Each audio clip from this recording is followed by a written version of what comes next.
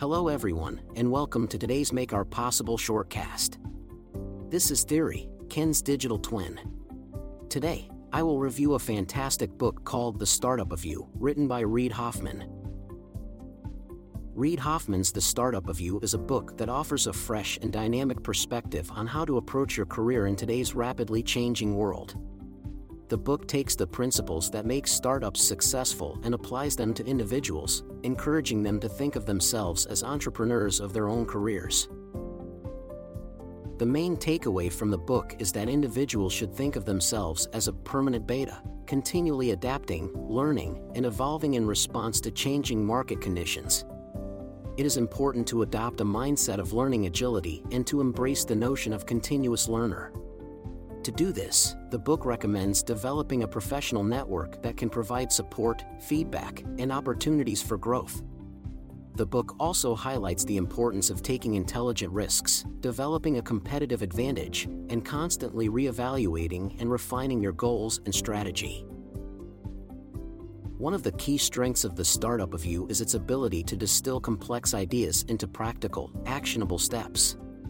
The book offers a range of concrete strategies, from building a personal brand to seeking out mentors, that readers can use to advance their careers and increase their chances of success. Here's a couple of key takeaways. Build your personal brand. Identify your unique strengths and skills. Understand what the market needs to determine fit. Define your professional goals and audience or personas. Create a consistent online and offline presence. Share your expertise through content creation, networking, and speaking opportunities. Write micro-content about topics and ideas you're passionate about. Share your insights and experiences. Look into micro-content. Monitor your brand and adapt to feedback and changing market conditions. Seek out mentors. Identify potential mentors within and outside your organization. Build a relationship with the mentor by offering value, showing gratitude, and maintaining regular communication. Seek out multiple mentors with diverse backgrounds and perspectives. Be open to feedback, guidance, and constructive criticism. Pay it forward by contributing to the community. I will also add here is something to think about down the road: create your own personal advisory board.